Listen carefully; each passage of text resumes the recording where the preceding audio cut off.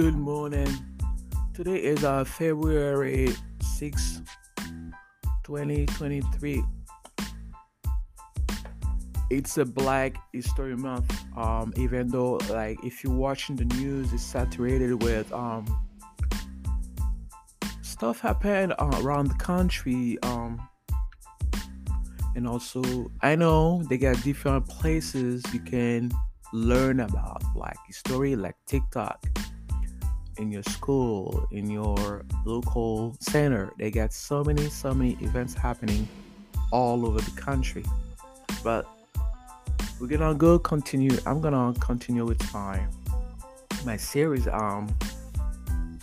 Black American and historic moments and key figure, cultural milestone from the African American story. And also, you should check those two series already done years last year. And also, they get, because of the what happened with Tyre Nichols, we get some article from the USA Today. I'm gonna read for you guys current events. And as you know, first Black American, the story of Black America goes back 500 years, when the first captured Africans were brought to the New World. Um, the original members of a burgeoning resilience community.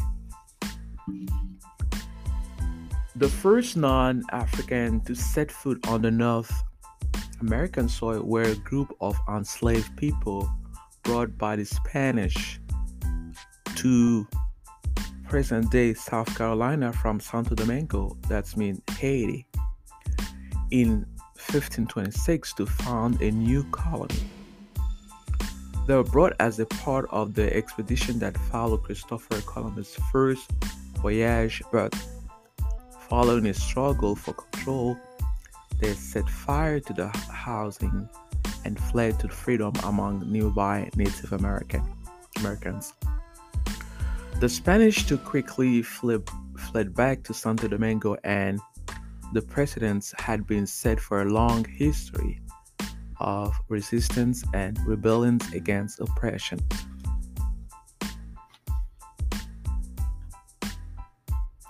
The first surviving African in an English America were the 20th and odd Negroes, Angolan, originally captured by the Portuguese, who came to Jamestown, Virginia on the famous voyage of 1619 as indentured servants. In fact, most early Africans in America were not actually enslaved.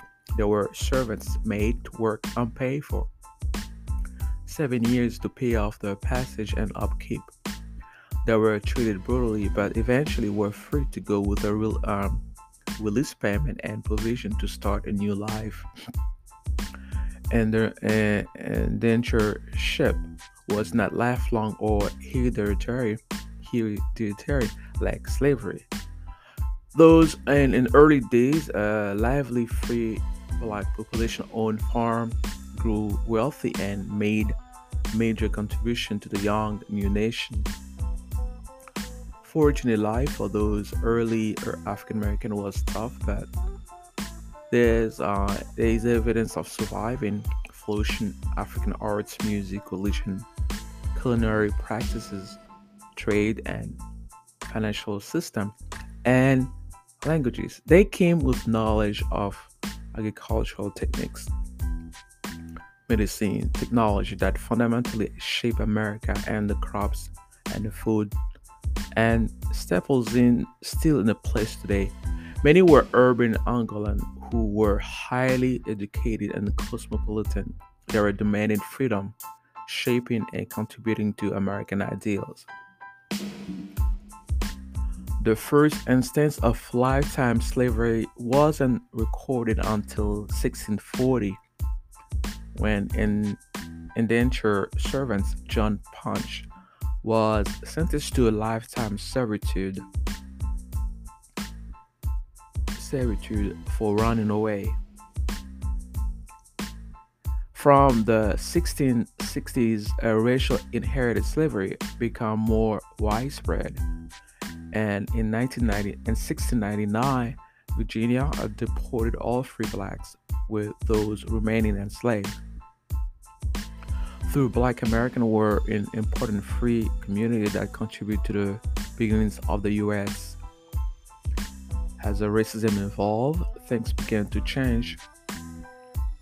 Between 1690 and 1710, and the population of Africans in British colony tripled from 16,700 to 44,900. Through the slave trade just before the Revolutionary War, 22% of the American population was black and mostly held in bondage.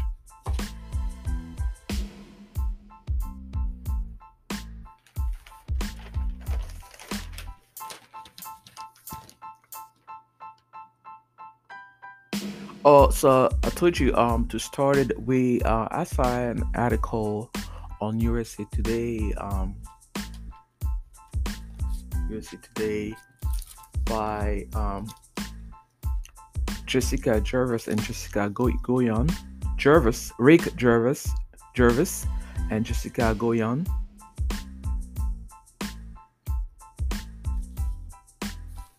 Let me see. Yes, it was on January 31st, 2020. The title was System Failure Can Reach Beyond Color. You knew harder and question avoid race and policy.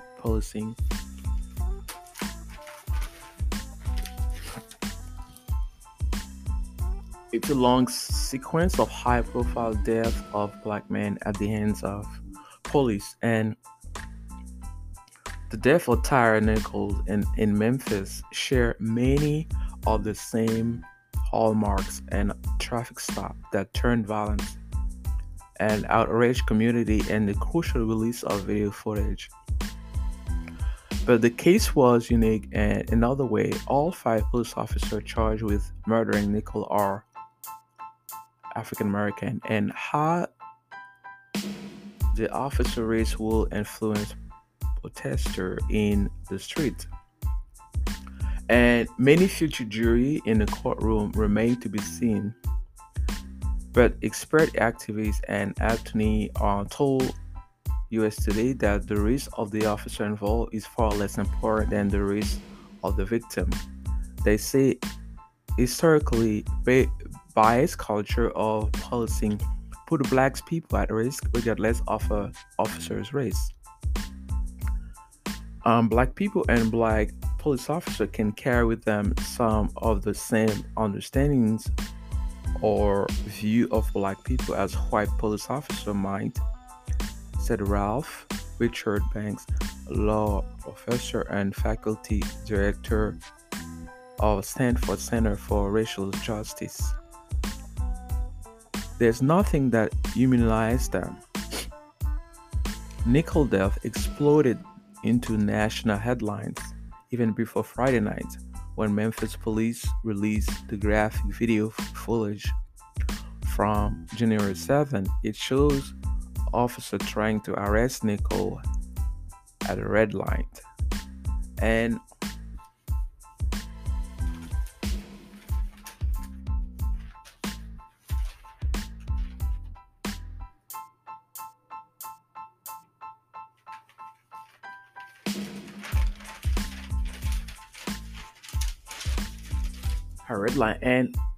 Memphis police declined to specify the reason for Uphill being placed on leave. Uphill has not been charged with the crime.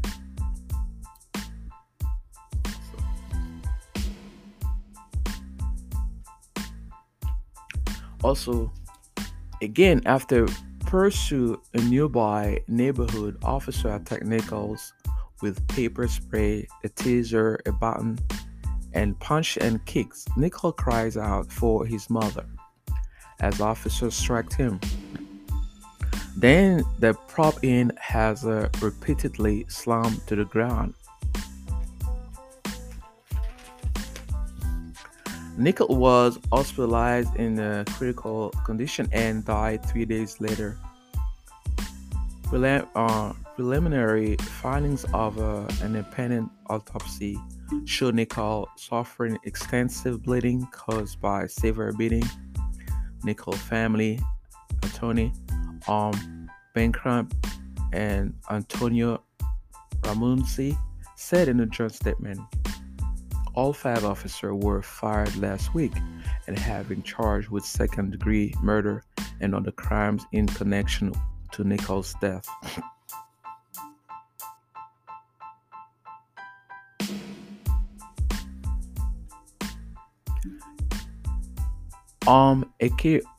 Echoes of the Freddie Gray cases echoes.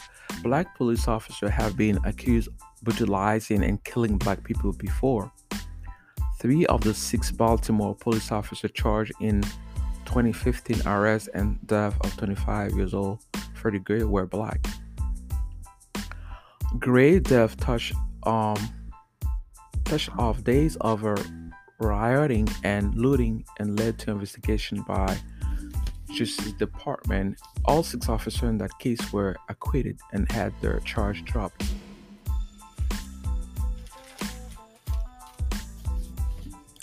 If you go into the neighborhoods of Baltimore right now and ask whether the race of a corrupt, untoward police officer matter, they would say absolutely not, said Malcolm Ruff, a trial lawyer with Murphy, Falcon, and Murphy, the Baltimore law firm that represents the Gray family in civil lawsuit.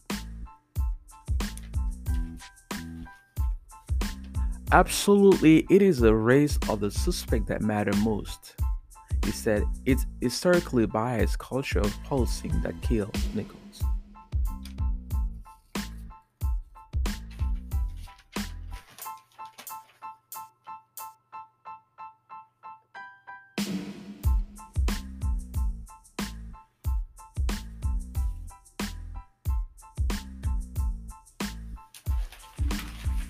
They killed Nichols. One noticeable difference, Rob said, was the swiftness with which five officers were fired and charged with serious crime, while white officers in previous police-involved shooting may have been suspended with pay pending an investigation. It seems there is always a swift action when the officers are black. He said that's very telling.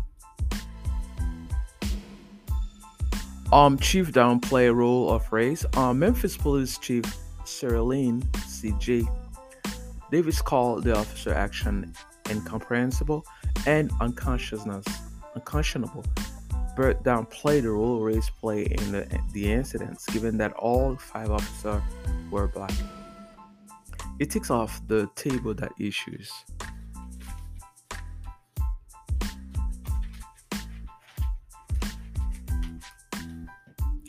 And problems in the law enforcement are about race, she told. It is not. It is about human dignity and integrity, accountability, and the duty to protect our community. And as this video will show you, it doesn't matter who is wearing the uniform, that we all have that same responsibility. So it takes race off the table. But it does indicate to me that bias might be a factor also in a manner in which we engage the community. Richard Robinson, president of Color of Change, an online racial justice organization, called David's remark deeply unfortunate. He said Nichols' death points out the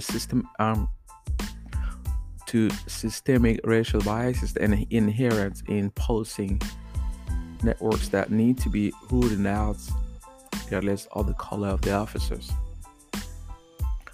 What this illustrates is that we do have a deep problem that is beyond black and white, and it's about blue. He said it's about the nature and the infrastructure of policing, and in this country that every single day send a message.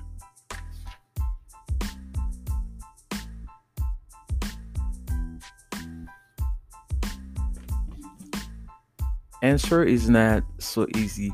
Even as a police department have diversified and add more black officers, they failed to put in place and enforce structural change needed to erase racist policing. Robertson said, and one of the questions that should be thoroughly investigated is the specialized units to which the Memphis police officer belonged.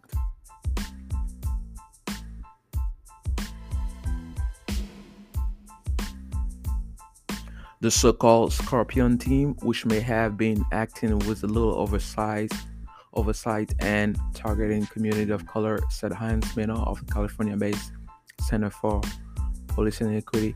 That unit has been deactivated, Memphis Mayor James Strickland said Friday. We don't need to know the race of the officer to know we have 5 officers with no supervision in the community and asked to make cases, Mena said. This is what's slowly coming out here. Joanna Schwartz, professor of UCLA's School of Law and author of upcoming book Shielded, How the Police Become Untouchable, and said saying the involvement of black officers takes race out of the equation, overlooks the disparity and who was a victim of police brutality. Study after study has found black people are more likely to be stopped, more likely to be searched, more likely to be assaulted, more likely to be killed. I don't think you can say this is not about race because the officers are black, she said. There's nothing in our country that is divorced from issue of race. Neither is this.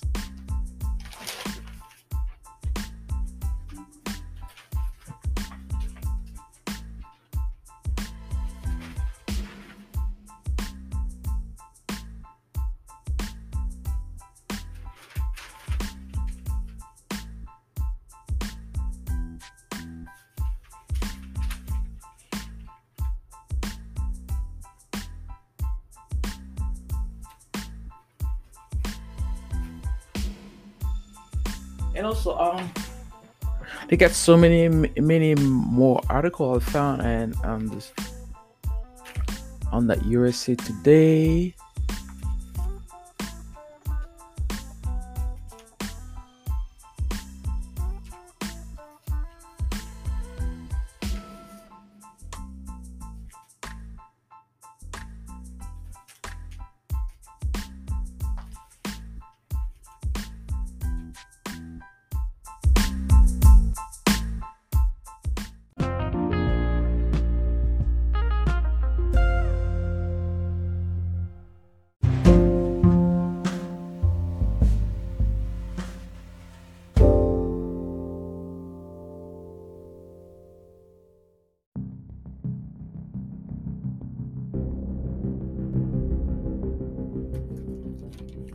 Okay, we're still on. I'm still on the USA Today. This one from it was Friday paper, February 3rd, 2023. The story is by Nicole Carroll and editor in chief of USA Today. The title was "This should be the enduring image of Tyre." So, how do you want to be remembered when you're gone? And what is the lasting image like live with others? Those questions were waving on the USA Today News editor Jordan Curl this week as a both directed and watched coverage of Tyre Nichols beaten and killed by Memphis police. He wanted reader to remember Nicola joy of skateboarding, flipping the board, or has a soar over flight over stairs. ascending a ramp and at sunset high-fiving a skating body after landing a difficult jump. I get very tired of the fact that the enduring image so often of black men murder is these sad, desperate, hopeless final moments, Culver said. So thinking about Tyrannical, the enduring image for me right now is him propped up against that police car. He's crying out. And if we could do anything to shake that, to just say there's more than just these final moments from these people that are just so important to me. So this week, in addition to coverage of Nicole death, his funeral, and protests, Culver made sure we had this story from correspondent Chris Kenny on the Memphis skateboarding community, morning one of its own. Culver has edited so many of these story, police shooting, mass shooting, disaster. He thinks often about how people might have wanted to be remembered, what version of their own name would they have used, what image of them will be remembered by the people who knew them best. He thinks Nickel wanted a good one. The Tyrannical was a father, a son, a photographer, a skateboarder. The picture we published with the skateboarding story is a close-up of Nickel with a confident gaze, white, small, crisp pink shirt, sweet vest blue, and strip tie. He's happy. It's a good one.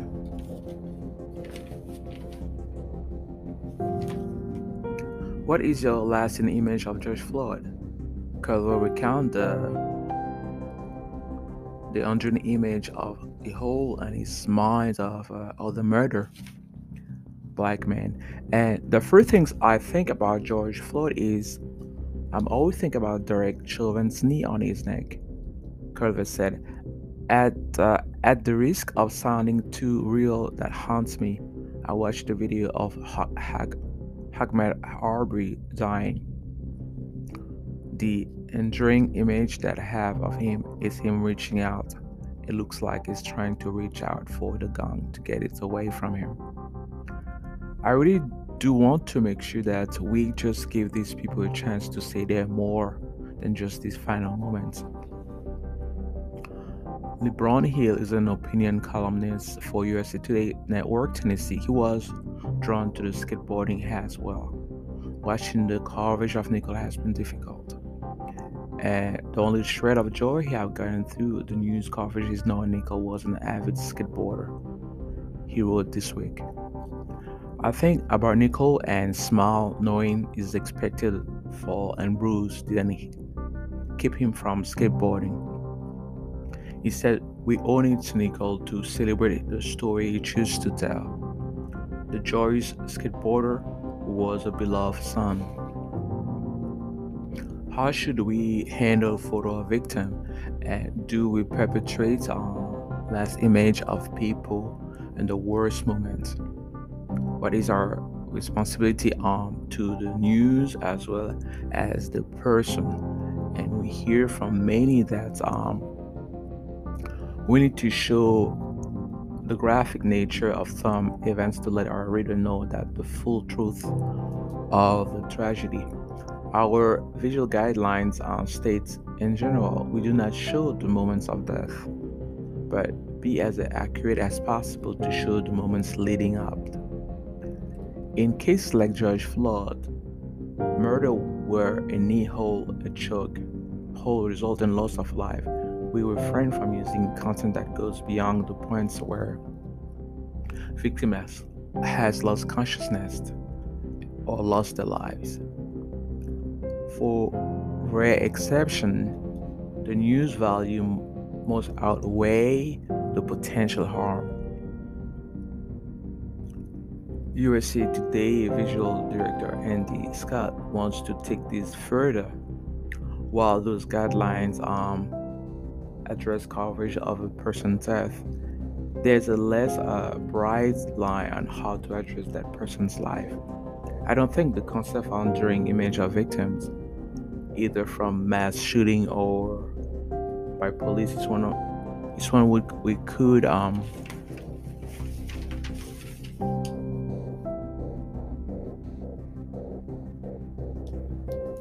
could expand on, Scott said. Standard editor. I agree. Nothing. Our guidance constantly evolve, and perhaps this area would should too. It is important that we reveal the whole person, not just imaged from the worst time and their lives, and to also help our audience connect with them as an individual humans and not merely as the face of an incident.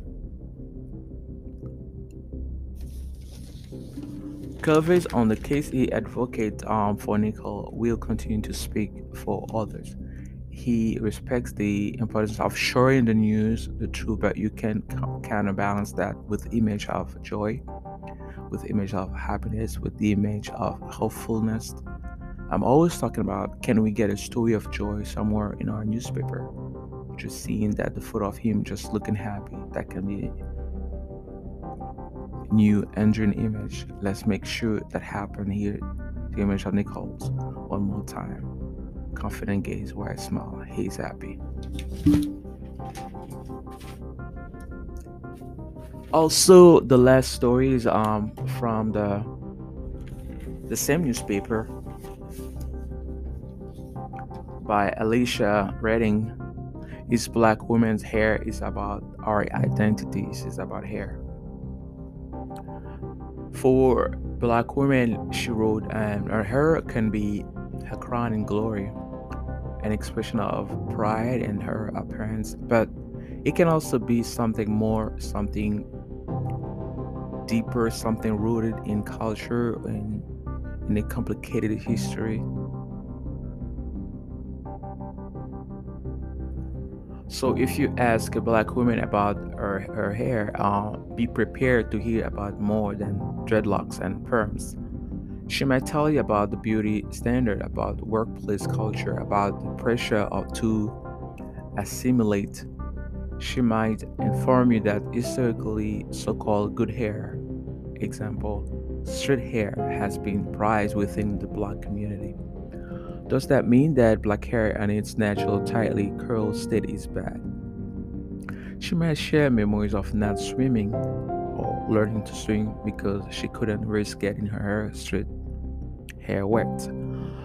She might talk about the time a colleague, acquaintance, or stranger asked her to touch her hair, or did so without permission. As Deborah Stanley put it recently, it's and just our hair, it's everything. My talk with Stanley was one of the several recent conversations I had with some South Bend area black women about their hair. There were discussions mixed with laughter about trying in vain to avoid burn from the red hot straightening comb as a child.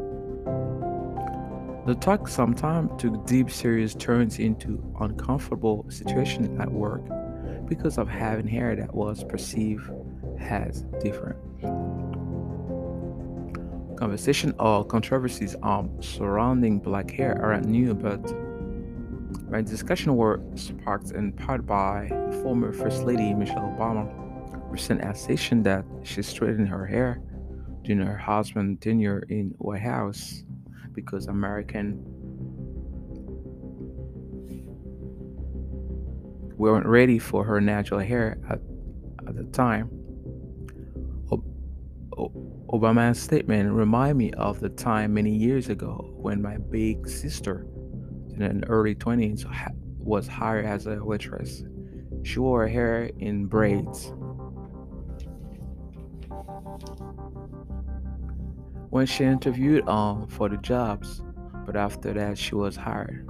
Her employer told her that she had to remove the braid to keep the job, and also thought of the friends who, after years of permings of relaxing, straightening her hair, went natural. The change was fascinating to one of her coworkers who attempted to touch her hair, belatedly, belatedly asking for permission when my friend moved out of reach.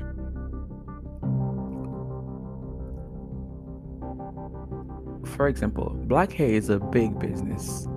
In 2018, black consumers spent 4, 4 473 millions on hair products, which is 11.3% of sales for 4.2 billion hair care industry.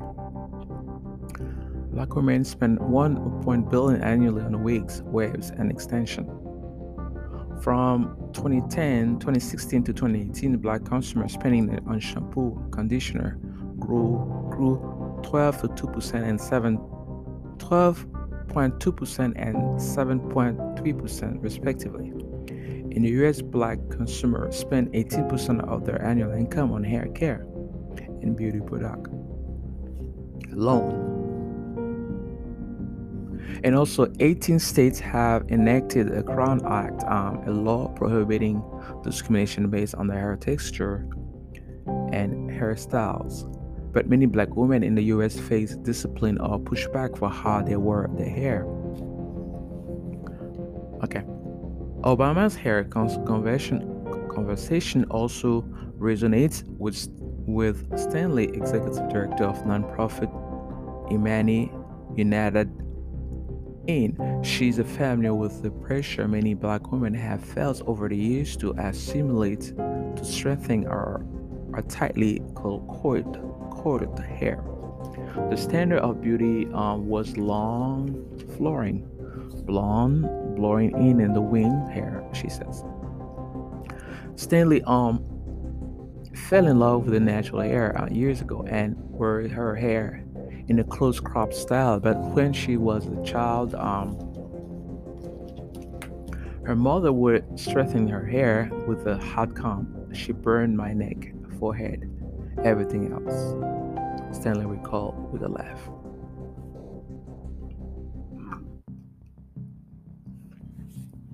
Her long straightened hair earned her plenty of attention, which Stanley didn't appreciate. I never liked my hair. I didn't want it straightened. Even on its natural state, Stanley's hair got noticed. When I had my first child, my hospital roommate was a young white female, and her mother would come early in the morning so she could watch me pick out my hair. She was fascinated with my afro. I just never understood the fascination with hair. Along that Wilder Hilton had seen a range of reaction to her hair, particularly when she started wearing dreadlocks before many people were doing so. It took some time for people to get used to it. Wilder Hamilton remembers years ago when her no adult son was in the Boy and Girls Club that the little girl that would love my natural hair. I remember one girl said she didn't even know what her natural hair was like because her mom had been pressing it. Wilder Hamilton wasn't offended when white acquaintances would ask if they could touch her hair. I tell them that they could, and I took it as a teachable moment to explain black hair. The new now retired Wilder Hamilton, who today wore a short afro, said she didn't have any issue with her hair in the workplace, but black women are 30% more likely than other women to receive a formal grooming policy and to be sent home due to the hairstyle in the workplace. In addition to 18 states have enacted the Crown Acts, create a respectful and open world for natural hair act, a law that prohibits discrimination based on hair texture and hairstyles. Angel Arch remembered the apprehension she felt when contemplating going natural as a part of health-related decision to avoid chemical.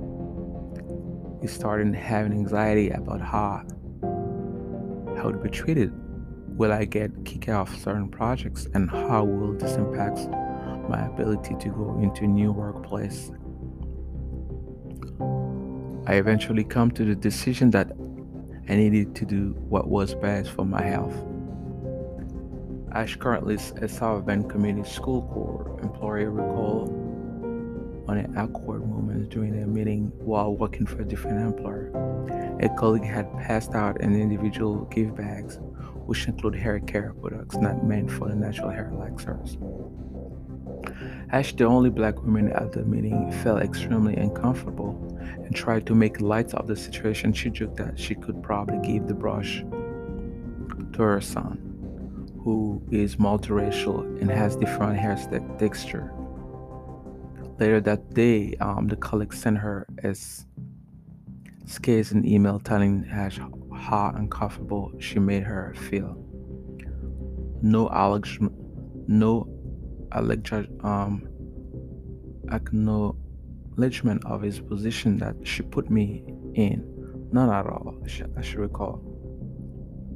She says part of the problem is a standard of beauty that failed to include black women. America has always wanted us to look one way. Anything different is a big deal. It's put extra pressure on many black women to fit in, she says. We have a continuum of beauty, whether a woman is natural or not, she said. Ash, who recalled defending her hair choices at the time her hair was perm to another black woman. I said, isn't that the purpose of a feminism? Women's liberty is to choose. So why would you want to take my choices away?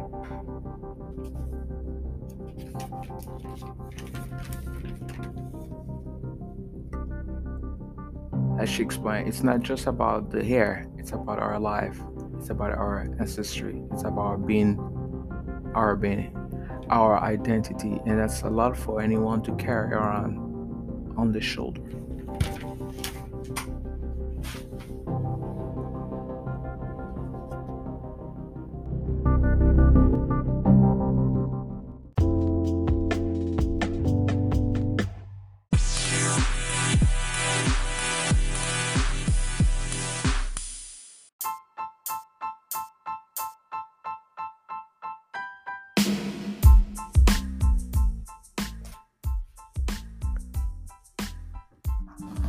America Get Soul.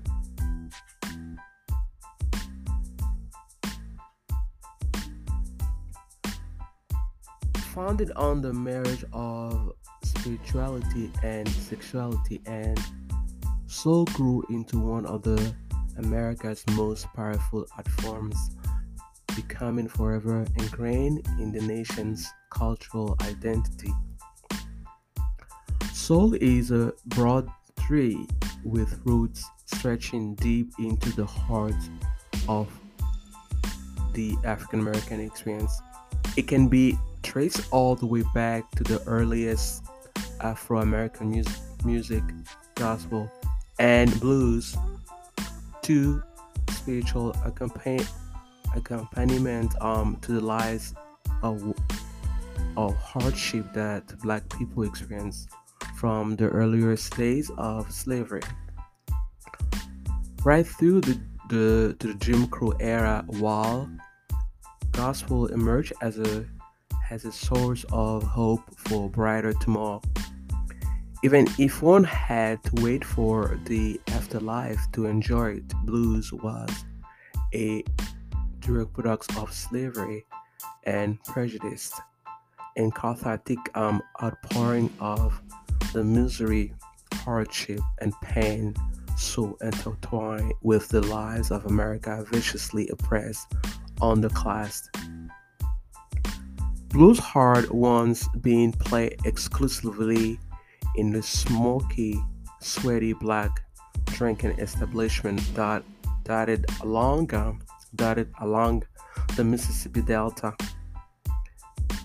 They are virtuosos like Robert Johnson stunned audiences by hurling the sweaty finger across the guitars with remarkable musical proficiency and stunning emotional depth. However, as more black people immigrated to seek opportunity in the new cities, the genre soon traveled to hubs such as Chicago, where it adapted to the misery resulting from urban poverty. The East took on a new level as one acoustic musician like Muddy Water, when electrics playing in booming bar for dancing audiences. Simultaneously, other black musicians had taken tradition into an entirely new direction, pioneering the genre of jazz, featuring large brass bands and syncopated rhythm. Musicians like Louis Armstrong gradually took white America by storm, to the point that white people began to appropriate this new genre for himself, legitimizing it in the eyes of the white establishment. The genre's success paved the way for race music to begin building an infrastructure and industry owned and maintained by black entrepreneurs. For black artists, training in training an entire generation of musician, producer, songwriter, engineer, and talents. Even white rock bands were not heavily inspired by black music, which had made the white corner of yesteryear early redundant. Food for soul. During the 1950s, a new generation of post-war musicians began to bring together the rapidly developing forms of black music, merging to melodies or gospel revival with the upbeat articulation of doo-wop, and rhythm and blues, giving rise to entirely the new genre, soul. This new style was personified in the forms of upcoming musicians like Ray Charles and Sam Cooke, ushering a new popular secular art form. Emerging from Los Angeles, the blind Ray Charles took his influence from Charles Brown and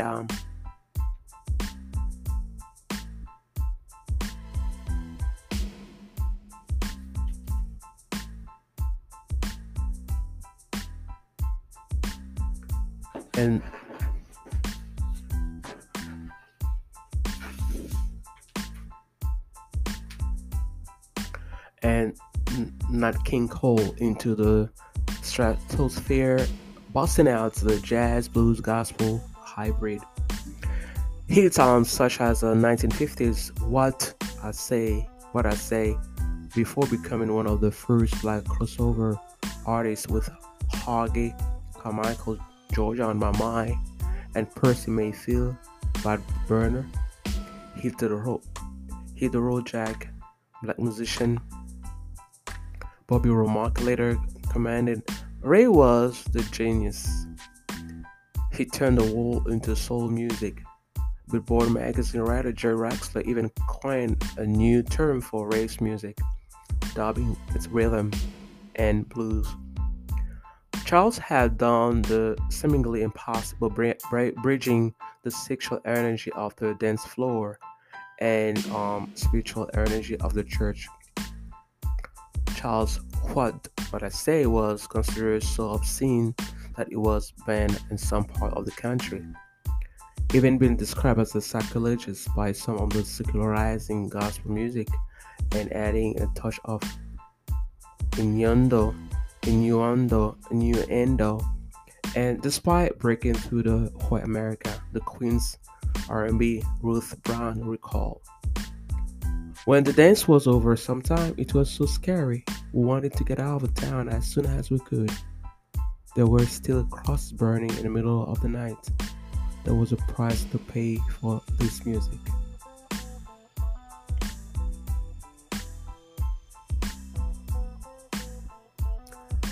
Getting on in the action. For a while, black musicians such as Little Richard and Chuck Berry had revolution, revolutionized the face of popular culture and showed up the country's white musician in the process. However, artists once again began to push black musicians out by appropriating the increasingly popular rock and roll genre, which Charles differentiated as a rock and roll is a white version of rhythm and blues. There was a big difference if you really listen to the music between the two styles. One is more pure, one is more dirty. R&B has got more toe jams and it in response to he returned to his roots.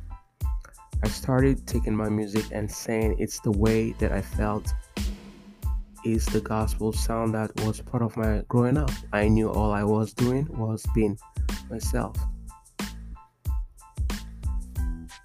Meanwhile, after a string of hits with the soul stirrers, including Be With Me, Jesus, and Touch the Hem of His Garment, Chicago Rays, Sam Cooke soared to new heights with Bomb Black Roll 1957 tune, You Send Me, selling more than a million copies, and You Send Me was a defining moment inspiring a whole generation of black musicians. For many, the world of soul is marked by the life before 1957 and life after it. Music writer Peter Guralnick explained, "You couldn't have the popular music we have today without the crossover from church to pop. With the soul stirrer Cook Tart, a network of black churches called the Gospel Highway for 7 years. It was a jarring life, treated as a superstar in one breath and dealing with dangerous racism to the next." Bobby Romack, remember, Sam was electrified, the place were jam-packed. It was like Elvis Presley was coming. Sam Cooke crossover success was a milestone in the marriage of gospel, rhythm and blues, rock and roll, while Richard Stowe his way through the song. Cooke crooned through a clean tenor voice, establishing himself as a genre mainstay has transitioned into the more socially conscious 1960s.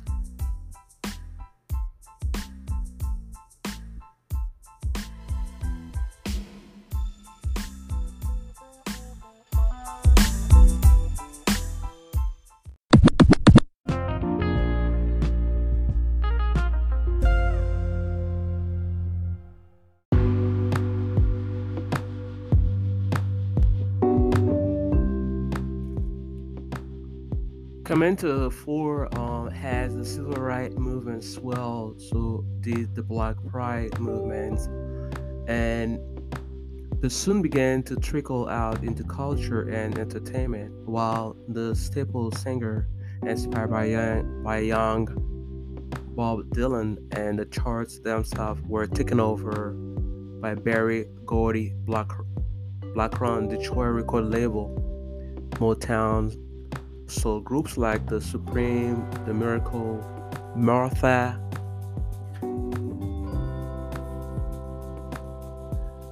and Vandalize, and the Four Tops dominated the charts with their powerful lead vocals set against the beautiful harmony. Big brass section, rich arrangement, luxurious melodies.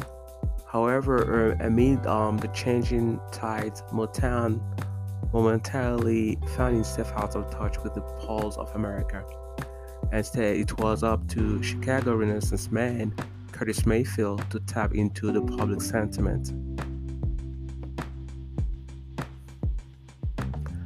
Having already established himself as a singer, guitarist, songwriter, and arranger, he began to write about community struggle and racial harmony. His 1964 track "People Get Ready" held up a mirror to the zeitgeist of the time. People get ready. There's a trend of coming. You don't need to know baggage. You just get on board. All you need is faith to hit the diesel home. You don't need to no ticket. You just Thank the Lord, later going on to inspire Bob Marley, One Love, People Get Ready. Midfield explained that was taken from church or from the upbringing of messages from the church, like there's no hiding place and get on board.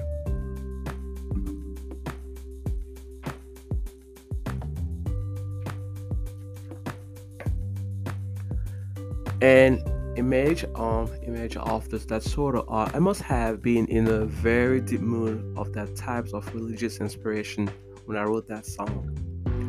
As the genre grew, it increasingly popular among white audiences and musicians. It gave the way to a new genre dubbed blue-eyed soul. Soul music performed by white people. Music magazine applied the term to white acts, such as the Righteous Brothers and Tom Jones and husband and wife duo Sonny and Cher.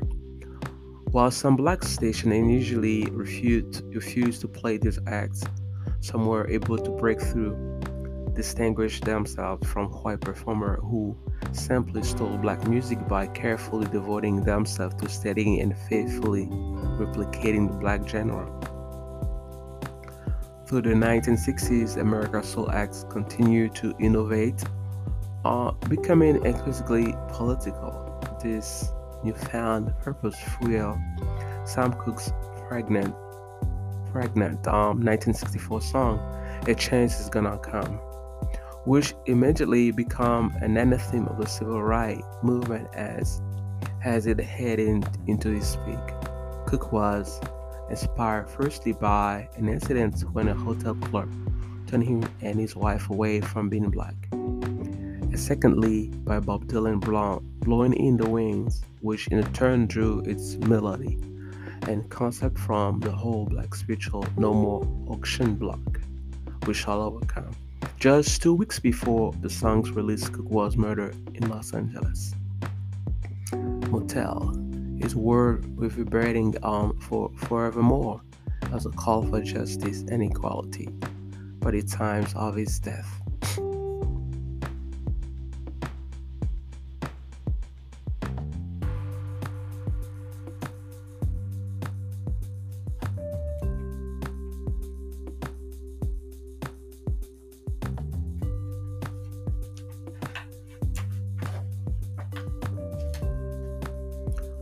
Cooke had amassed 30 top 40 singles, blazing a trail by forming his own publishing company and record label years before that was commonplace for black musicians.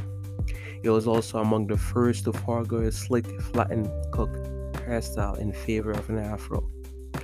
Together with Motown Goldie, he had helped transition the industry into a vehicle for political change by helping to cross over the picket lines of racism, breaking into a venue and radio station previously reserved for white acts. Female Force, born in Memphis and raised in Detroit, Aretha Franklin began her singing career in her father's church, where she caught the attention of John Harmon from Columbia Records. The same man was discovered a young Bob Dylan. After recording 10 albums in 6 years, she grew frustrated and moved to Atlantic Records, where her career finally blossomed.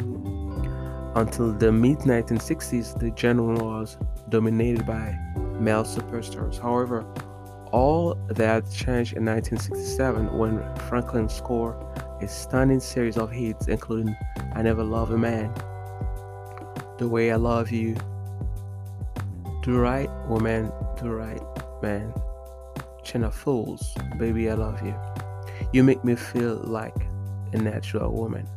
And the classic Otis rating the track Respect, Franklin's seminal I Never Loved a Man, The Way I Loved You, was recorded at the Producer's Hall Film Studio in Muscle Shoals, Alabama, and the simplest and other legendary Lady Etta James recorded Tell Mama I'd Rather Go Blind. By the late 1960s, the genre had begun to form a series of subgenre under the vision of Motown songwriter Norman Whitfield and Barrett Strong. The Temptations started producing acoustically psychedelic soul. These tracks feature distorted guitar, multi-tracking drums, and elaborate vocal arrangement, and flowing across longer, more experimental structures. Originally recorded by the Undisputed Truth, the Temptation version of the Whitfield song track, Papa Was Rolling. Stone began a sensation earning in Grammy. Meanwhile, another Motown's rising star, Marvin Gaye, embodied the tumultuous spirits of the 1970s with his masterpiece, What's Going On, a concept album and about the veterans of the Vietnam War returning to an America riddled by hatred, poverty, and injustice. It is considered not just one of the finest soul albums, but one of the greatest recorded in all times.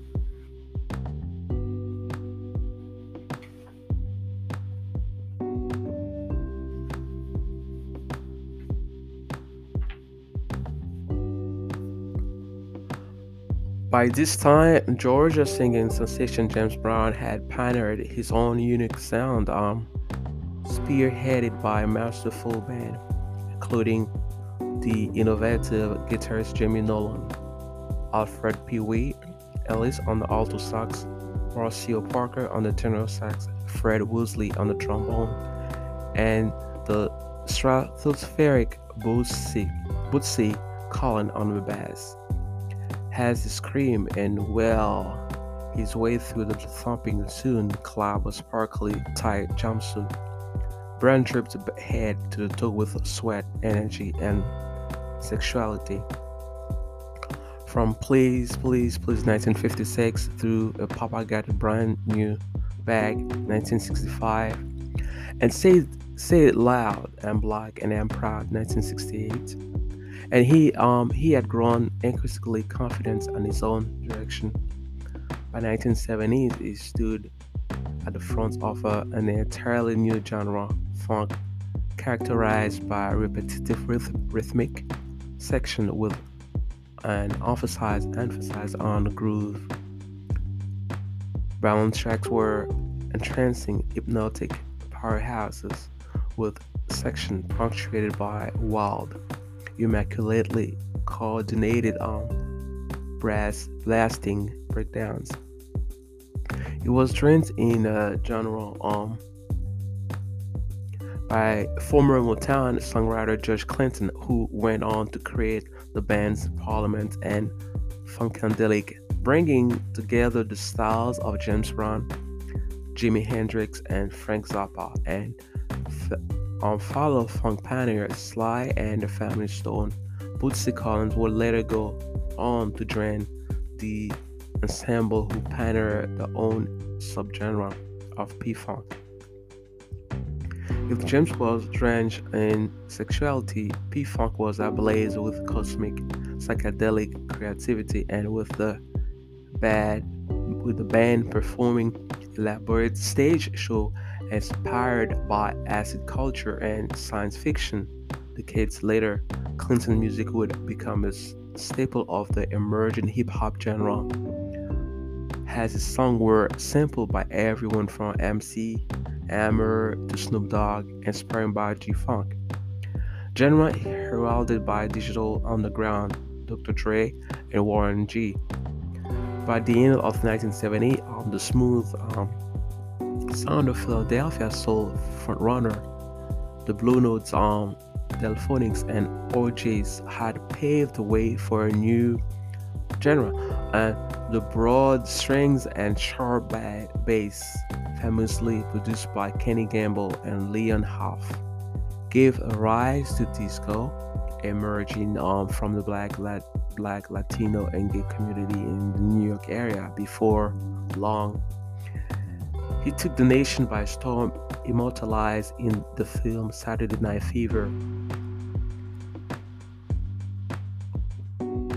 While music was set on on to a new trajectory, soul continued to endure, not just to his hip hop and R&B genre of the 1990s or 2000s, but also neo soul revival acts such as Sharon Jones, Charles Bradley, in Nashville, Robert Finley, and Shannon Shaw, becoming ingrained with the very DNA of the popular music.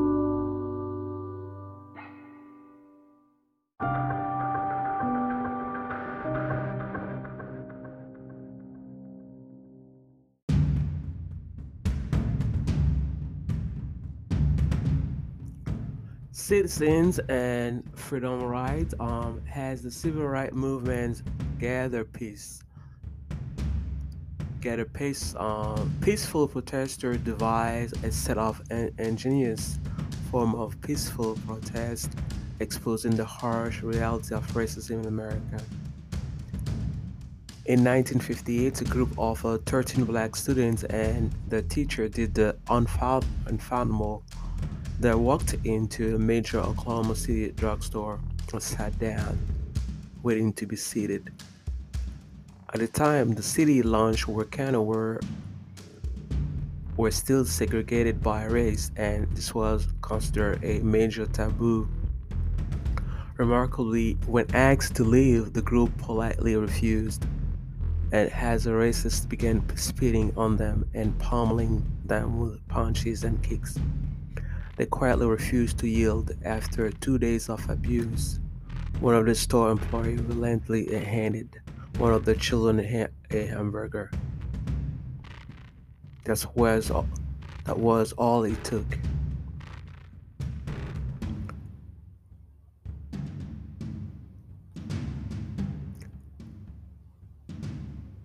2 years later, on the 1st February, four black college students enter a whites-only lunch counter at the local store in North Carolina and order coffee, despite being refused, threatened, and intimidated. They remained and simply waited to be served. Within days, they were joined by 300 students, whose presence effectively shut down the entire lunch counter. With heavy media attention fixed on the event, it grew into a national phenomenon, inspiring a wave of citizens across the country, dismantling the system of racial discrimination one outlet at a time, has each quietly integrated their services. However, there was more work to be done. Although the Supreme Court had already ruled it's illegal to segregate interstate travel services, in practice this had yet to be tested. When a group of Black Freedom Riders decided to see what happened when their boarding buses already carrying white people in Alabama on Mother's Day in 1961, they too were attacked, with white racists hurling rocks, bricks, and firebombs at them.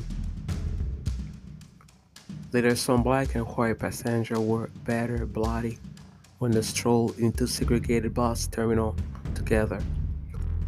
Over the ensuing year, 400 volunteers trained in nonviolence enrolled in the Freedom Riders, traveling across the South to draw attention to the inequality of and segregation that still plague much of the country. Those forms of peaceful protest were instrumental in building momentum and support for the wider civil rights movement and culminating in the monumental Civil Rights Act of 1964, which would eradicate institutional segregation once and for all.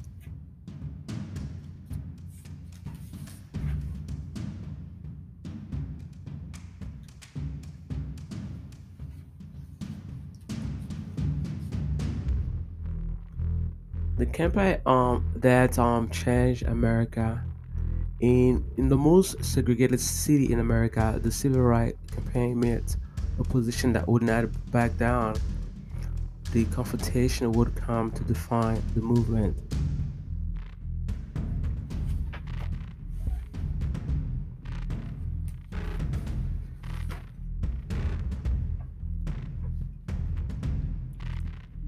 Prior to the Birmingham campaign, the civil rights movement had began to flounder in the face of black apathy and white indifference.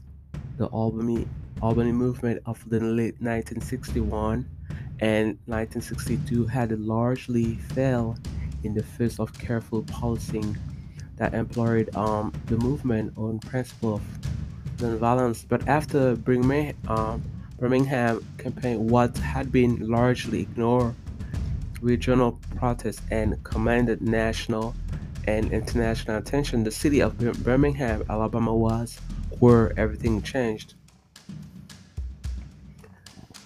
In 1963, Birmingham was one of the most segregated cities in the United States.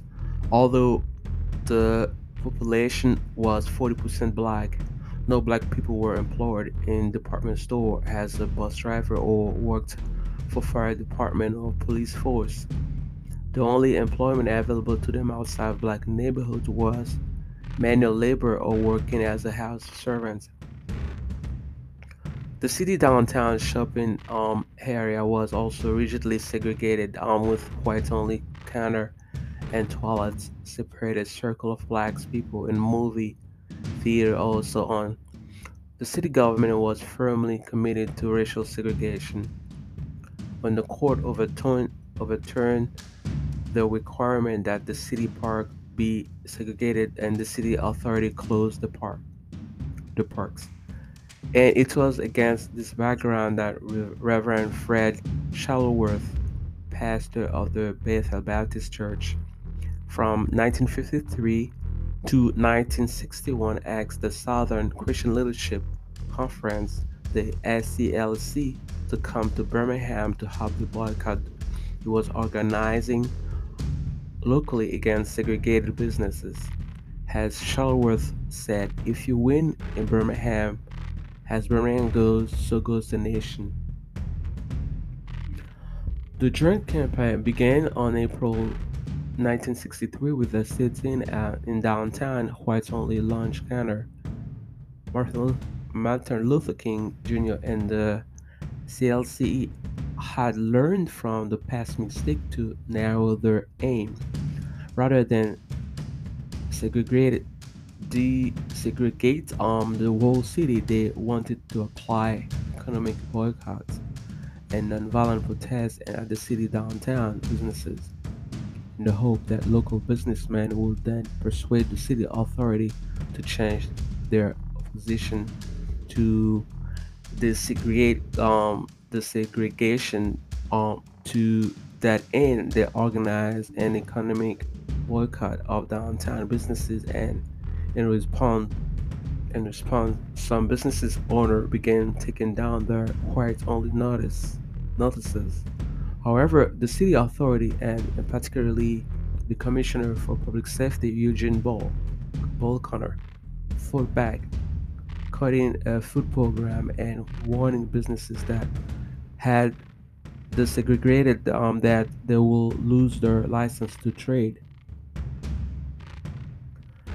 The SCLC knew that they needed to gain national attention for the campaign, and in Bold Corner, they were confident they had found the man who will bring them that attention. A dedi- dedicated segregationist, Connor was not a man.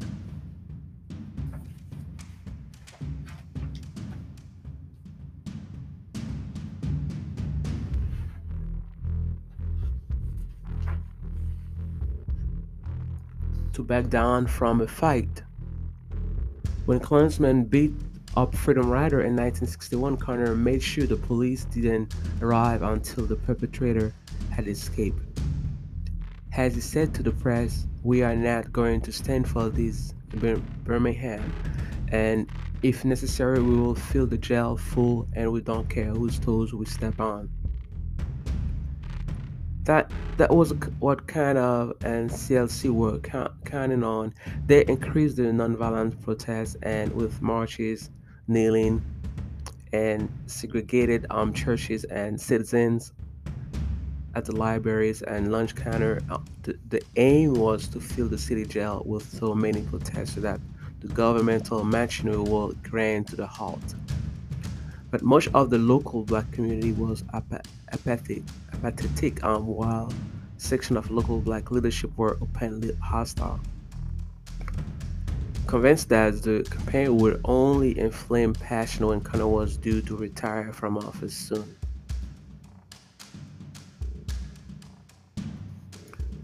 On on the 10th April, the city authority obtained a court order against the protests and began arresting protesters. The protest leader decided to defy the injunction, but they were running desperately short of funds with which to bail the arrested campaigners. Some of the order leaders suggested that Martin Luther King Jr. as the main fundraiser for the campaign should leave Birmingham to tour the country raising funds so that the bail could be posted and those arrested released. After prayer alone in his room, King said, "I don't know what will happen. I don't know where the money will come from, but I have to make a fifth act." On April on 12 April, Good Friday, 1963, King led a protest march and was arrested, and he held in solitary confinement. While in jail, he wrote his famous letter from Birmingham jail. King was held in prison until 20 April. The arrest is the 13th, and imprisonment of Martin Luther King Jr. had drawn national attention. Even the President John Kennedy had become involved. But to maintain the attention, the C the SCLC had to increase the pressure on the city authority. To that end, they decided to up to the stakes and offer the most innocent members of the movement as an agents of nonviolent protest the Student World March.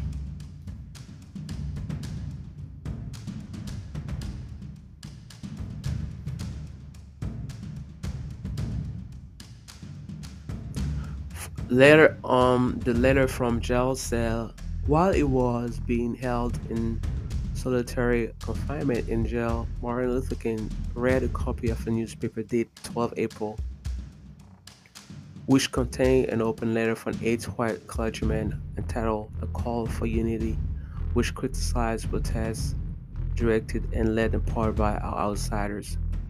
Kim formulated a reply, writing first on the margin of the paper, then on the scraps of the paper, and finally finished on the pad supplied by his lawyer. The reply, which became known as the letter from Birmingham jail, sought to explain and justify the principle and practice of nonviolent protest in the face of entrenched injustice. It is King's longest and most sustained exploration of the belief that motivated him, and the way in which he sought to apply them to answer the charge that he was an outsider, stirring trouble in Birmingham. King wrote that he had been invited to join the protest and that injustice anywhere is a threat to justice everywhere. Is a threat to justice everywhere. We are caught out in the unescapable network of mutuality tied to a single garment of destiny. Whatever affects one directly affects all indirectly.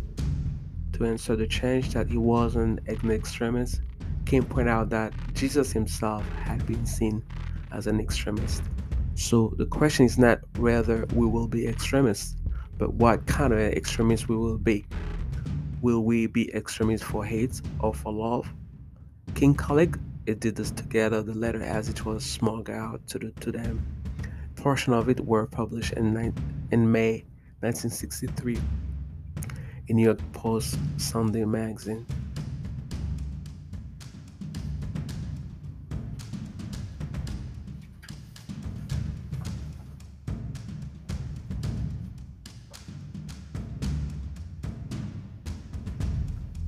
James Bevel, an SCLC organizer, had proposed the idea, and after much hesitation, King had approved it. Many local black families were worried of the economic consequences of losing the family breadwinner to jail if they took part in the protest. But Bevel was confident that local students were ready and willing to take on the mantle of nonviolent protest, particularly after Iran, Iraq, and workshop for them, including how to overcome the all too real fear of police dogs. Soon these students would face this fear for real. On the 2nd May, over 1,000 young black people who had congregated at the 16th Street Baptist Church began a march, a children crusade into downtown Birmingham in defiance of the city authority and court injunctions. Bull Corner was caught off guard by the size of the protest and ordered the police to make mass arrests. Over 600 were taken to jail. The city jail were now overflowing. What was more, national media had gathered in Birmingham to cover the event. A more level-headed man might have taken notes of this, but not Connor. When the next day another 1,000 young people began to march toward the downtown, Connor ordered water cannon to be turned on the marcher. These were high-pressure hoses, powerful enough to knock people flying and flay skin from flesh. Then, when bystanders called out against these tactics, Connor ordered that police dogs to be sent in. The wedding photographer captured searing images of the German Shepherd dog attacking young black people who, to the principle of nonviolence, made no move to protect themselves. While reporters wired stories of the unrest of the national press, Birmingham had become front page news. Seeing the way the children had been treated, the local black community rallied behind the protest, which continued during the following week until the jail was so full that the non-enclosure at the state fairground were turned into holding pens. Businesses in downtown Birmingham came a complete halt. On the 8th May, business leader agreed to desegregate, and on the 10th May, the city authority finally caved in, agreeing to bring an end to segregated toilets, drinking fountain, and lunch counter. The release on bail of the protester held in jail a plan to increase black unemployment. The response from the die-hard segregationists was violent, including bomb aim at killing King, and in reality, the city authority dragged their feet in implementing the agreement. But the Birmingham campaign has succeeded in convincing President Kennedy that civil rights could no longer be left at the state level. On 11 June 1963, he called for legislation to protect the rights of every American, regardless of the race of religion. That will become the Civil Rights Act of 1964. The landmark legislation that outlawed discrimination, and it was signed into law by Lyndon Johnson on the 2nd July 1964.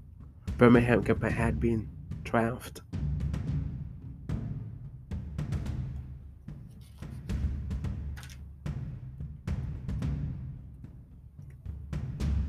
The making an icon, the single most iconic photograph of the Birmingham protest, run across three columns on the front page of the New York Times on May 1963, show a young black hat being attacked by a vicious police dog. As a police officer holds the boy immobile, the boy himself, an attitude of calm and defiance, seemed to personify the ideal of nonviolent protest. And that's what the photo appeared to show, but it turned out that the photo was not what it seemed. The boy in the photo, Walter Goldson, wasn't even part of the protest, but had bunked school and wanted to see what was going on. Moreover, Gadsden, when interviewed, and has stated that rather than the police officer attacking him, he was trying to hold the dogs back. And when Gadsden's parents saw the picture in the paper the next day, they were appalled that their son had cut class.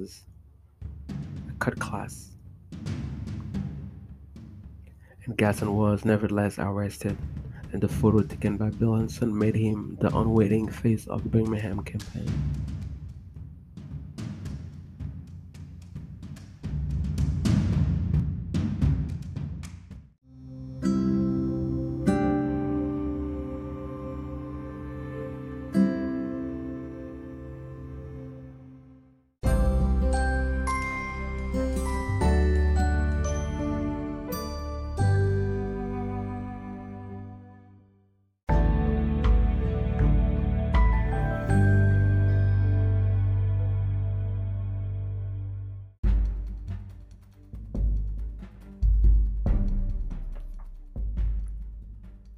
Martin Luther King, the pastor who believed in nonviolence protest, addressed the hundreds of thousands of people gathered in Washington, D.C. with these words: "I happy to join with you today. What will go down in history as the greatest demonstration for freedom in the history of our nation." The date was 20th August 1963. While he spoke confidently, no one really knew how significant his role and the word he was yet to speak, sharing his iconic dream, would be in bringing it to life.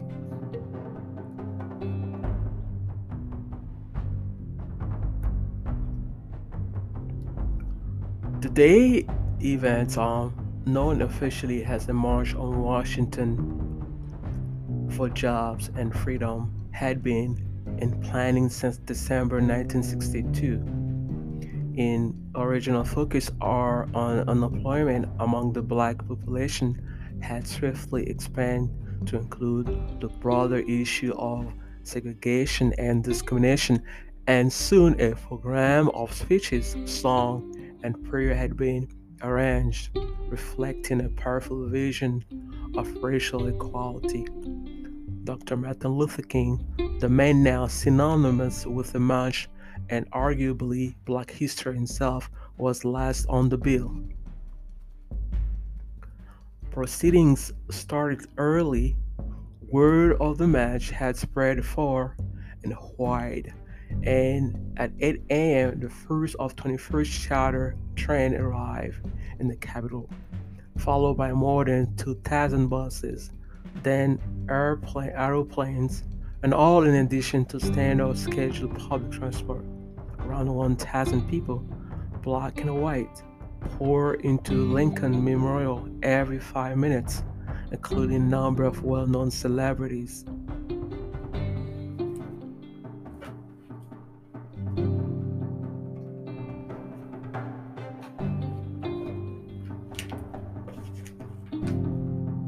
Which gave the march extra visibility. Charlton Heston, Burt Lancaster were among the demonstrators, as was Marlon Brando, brandishing an electric cattle prod, a less than subtle symbol of police brutality. And soon the speakers were preparing to give their speech to an audience of 250,000 of far greater number than 100 hoped for.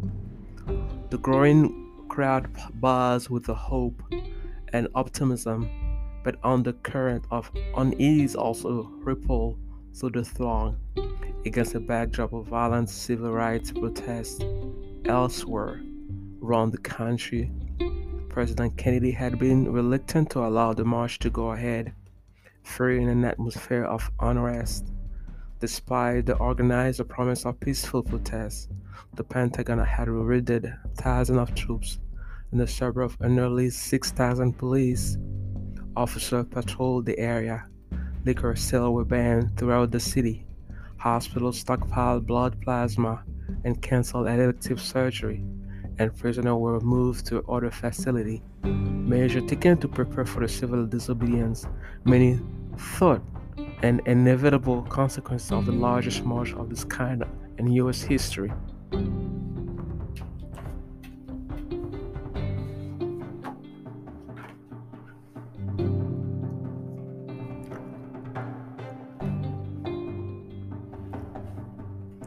The headline speaker, Martin Luther King, prominent activist, revered pastor, and diligent president of the Southern Christian Leadership Conference, had yet to finalize his speech, despite retiring to bed at 4 a.m.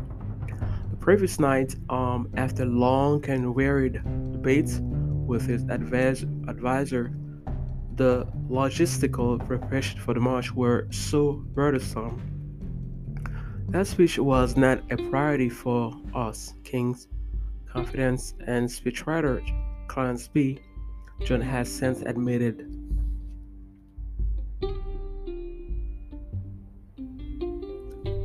It wasn't until the evening before the march that 7 individuals, including John, gathered together with King to give their input on the final remarks. It was John's job to take notes and turn them into a powerful address, and that would captivate the hearts and the minds of the nation. No mean feat, as everyone at the meeting had a significant stake in the speech and wanted their voices to be heard. I tried to summarize the various points made by all of his supporters with Johnson in his book Behind the Dream, which was not easy, for as every compass points were ringing in my head.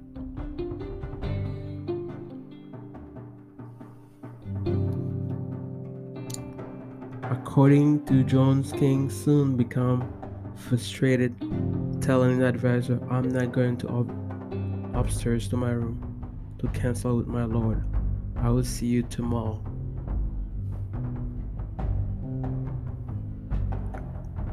No doubt, the magnitude of the task at hand weighed heavily on King's mind that night as he tried to rest. By this point, King was a well-known political figure, but few outside the black churches and activism circle had heard him speaking publicly at length. With the relatively newfangled television networks preparing to project his image into the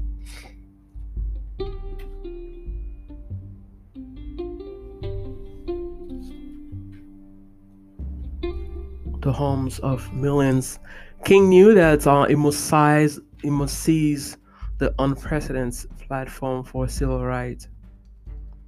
When he was finally called to the podium, it was clear King's placement on the bill had put him at an immediate disadvantage.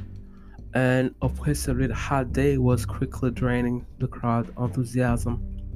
Many had already left the march in order to make their long journey home. A state of hard sound system had been brought for the day, but an act of sabotage before the event meant that even with help from the U.S. Army signal corps in fixing it, some of the crowd struggled to hear the speaker. But the king was a man who had endured death threat, bomb scares, multiple arrests, prison sentence, and constant intimidation in his pursuit for equality. He would not be undone by unfortunate circumstances. Placing his type yet scrawling cover notes on the lectern, King began to speak deftly.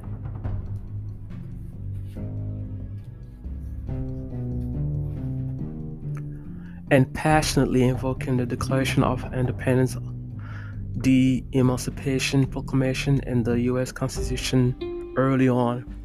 He gave a nod toward Abraham Lincoln Gettysburg Address 5 score years ago, an equally iconic speech that 100 years previously set down to then President vision for human equality. King used rhythmic language, religious metaphor, and repetition for a phrase at the beginnings of each sentence. 100 years later, he cries, highlighting Lincoln's failed dream. We cannot be satisfied, he says, declaring that America has given the Negro people a bad check. Jones, watching King captivate the crowd, breathing a sigh of relief. A pleasant shock came over me as I realized that he seemed to be essentially reciting those suggested opening paragraphs I had scrolled down the nights before in my hotel room. He revealed behind the dream, then something unscripted happened.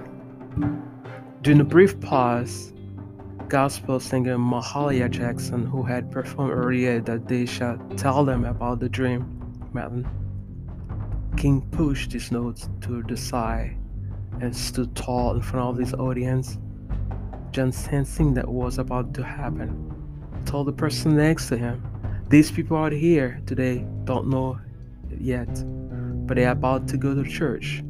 In a heartbeat, King had done away his formal address and began to preach from his heart, his vision, his dream, which came to a present legacy that will change civil rights forever. "I have a dream," he said on one of the speech's most famous lines, "that my fellow children will once day live in a nation where they will not be judged by the color of the skin, but by the contents of the character." She remarked Walker White, another King's advisor, using the dream, what had previously advised him to stay away from his dream rhetoric. It's trite, it's cliche. He used it too many times already. He wanted ending one ended king.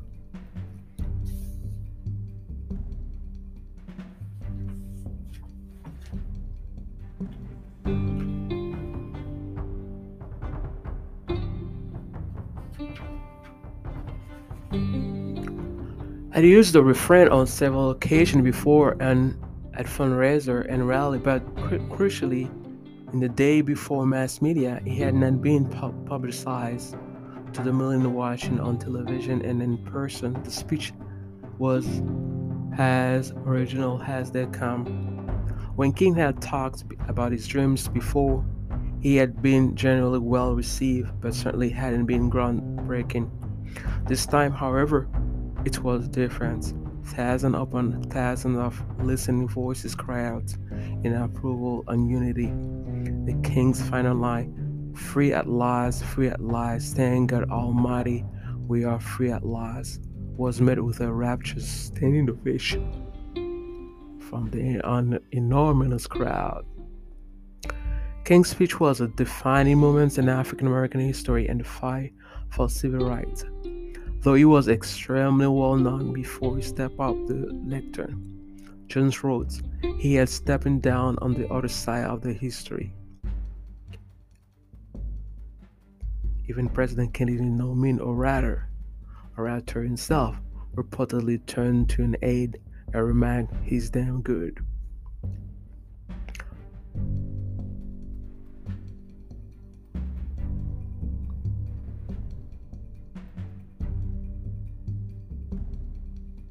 However,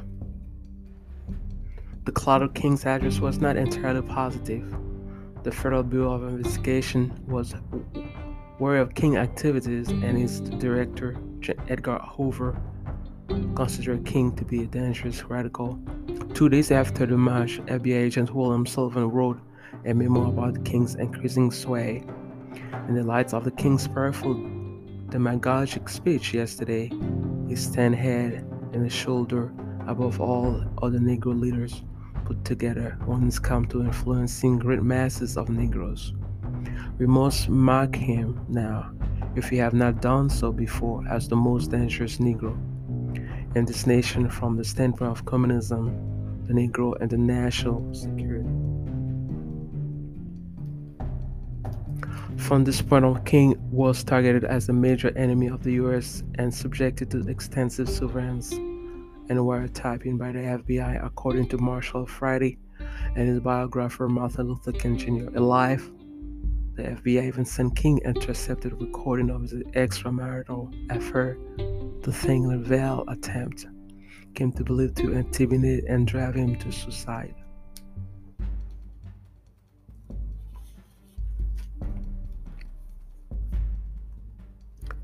It seemed incredible to believe that, but contemporary criticism not only came from the establishment but from King's peer, civil rights activist and author Anne Moody made the trip to Washington, D.C. from Mississippi for the march, I recall.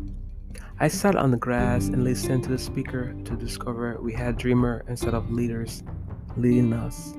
Just about every one of them stood up, there dreaming. Martin Luther King went on and on talking about his dream. I sat there thinking that in Canton we never had time to sleep, much less dreams.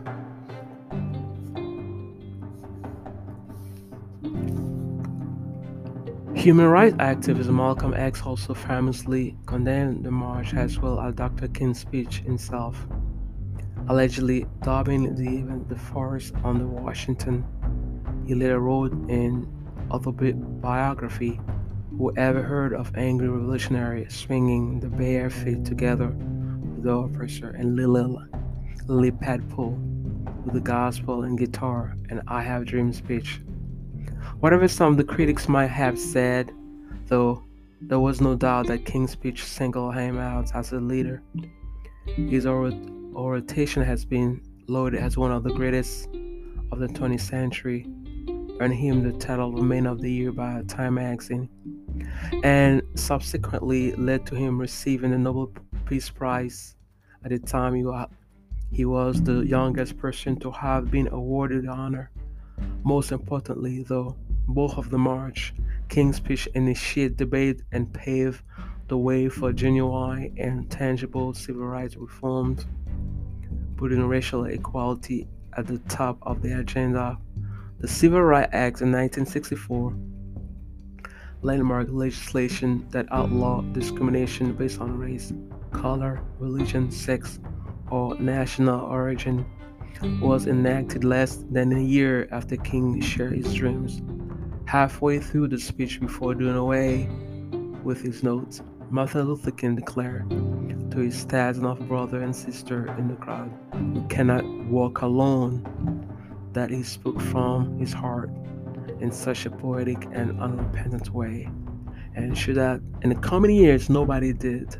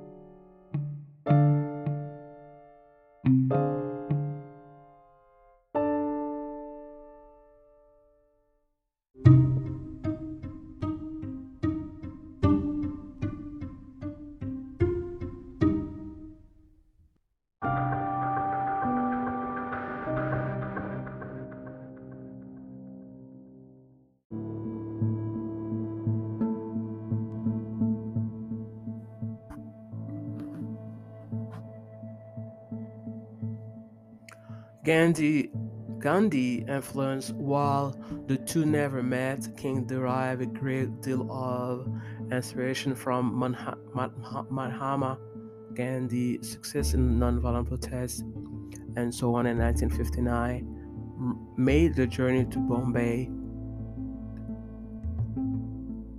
Now, Mumbai, King and his entourage were greeted with a warm welcome. Virtually every door was open to us, King later recorded.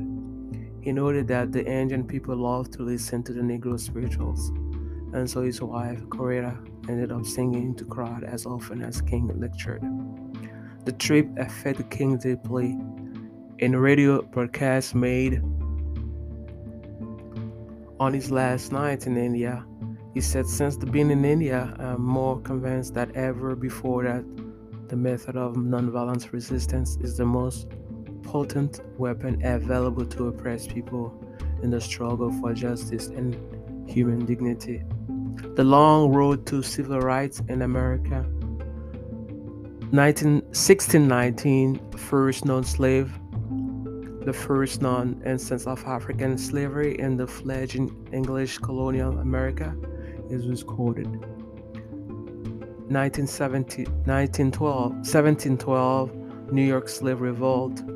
A group of 23 enslaved Africans killed 9 white people.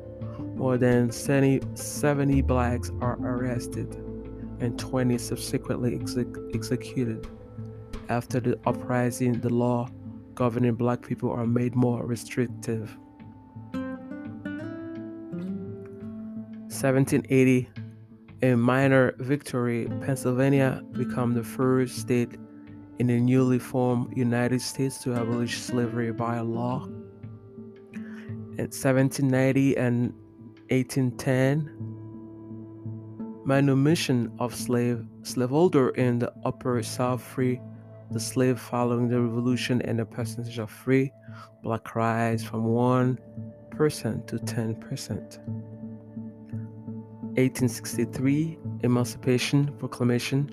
President Abraham Lincoln, proclaimed the freedom of blacks still in slavery across 10 states, around 3 million people. 1865, Black Codes. Black codes are passed across the United States, but most notoriously in the South, restricting the freedom of black people and condemning them to low-paid labor. 1964, Civil Rights Act, on one of the most sweeping pieces of equality legislation seen in the U.S. and the Civil Rights Act prohibited discrimination of any kind and gave federal governments the power to enforce desegregations. In 1991, a strong act, President George Bush finally signed the Civil Rights Act 1991, which strengthened existing rights law, but only after 2 years of debates and vetoes. And the 2009, first black president, Barack Obama, sworn as the 45th president of the United States, the first African-American in history to become U.S. president.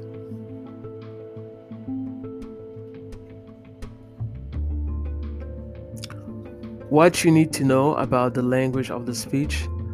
Dr. Catherine Brown, head of the faculty and associate professor in English at New College of Humanity, London, and the speech derives its power from a combination of disparate elements. One on hand, it is addressed to a particular time and place, and emphasize this fact. The situation is urgent. That is the time change must happen. On the other, the speech is done with allusion to the Bible, foundational American documents and speeches. And King is explicitly saying that the Emancipation Proclamation is a back check that has yet to be honored in regard to the Negro people, and the speech called on that check to be honored. The other texts he referred to were not written by black people, but by using the phrases and rhythms, he is asserting his place and the black person place in the cultural, intellectual, and political tradition that they are part of it. In his words, he's not allowing himself to be separate but equal. Behind the rhetoric of all these American texts is that of the King James translation of the Bible, and the rhetoric of an ancient Greek and Roman orator. Both empire and the author of the Bible are multi-ethnic. White supremacy would have been foreign to them.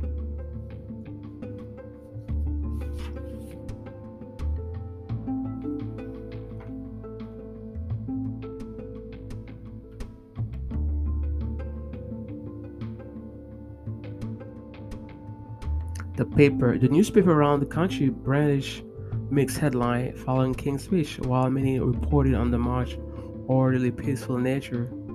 Several complained of the event's effects on traffic and transport in the area. Others perhaps deliberately gave the march only a few column inches, referring to as a racial march rather than a call for equality. The front page from Eugene Register Guard reflect the apprehension that felt by many at the time massive Negro demonstration only the beginning. It's somewhat scare mongering implying the US should be fearful of the black population. This triple line no evidence of any effects on Congress. Meanwhile, seemed to purposely undermine the efforts of those involved in the march.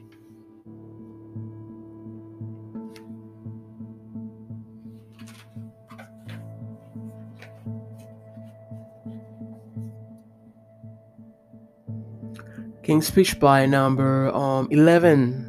Time King said to the word dreams 11 time. 17 minutes the length of the speech. 20 hours spent on the bus by many traveling to March. 100 buses arrive per hour by 8 a.m. 5,900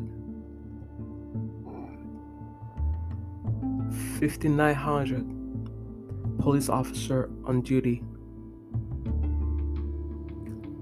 250,000 people at the march.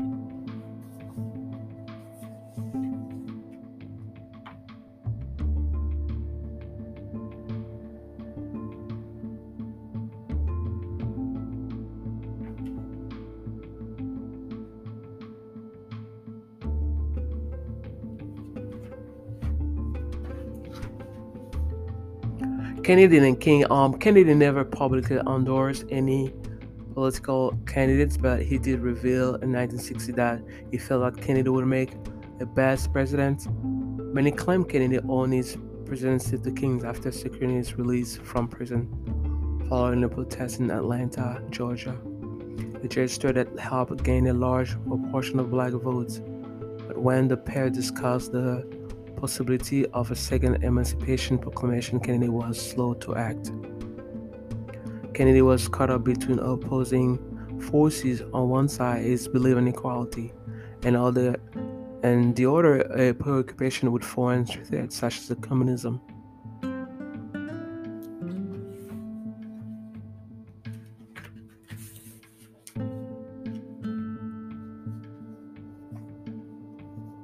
The speech legacy.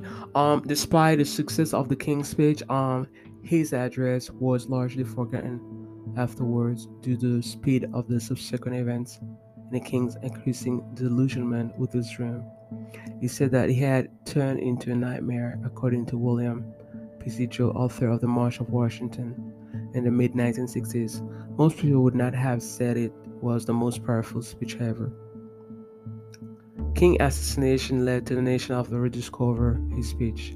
Yet remarkably, Fuller's speech did not appear in writing until 15 years later, when a transcript was published in the Washington Post. The original copy of the speech, currently owned by George Raveling, the 26-year-old basketball player, had volunteered at the last minute as a bodyguard during the march, and after King's speech asked him if he could have his notes. Raveling had been offered as much as $3 million for the original copy, but he said he has no intention of selling it.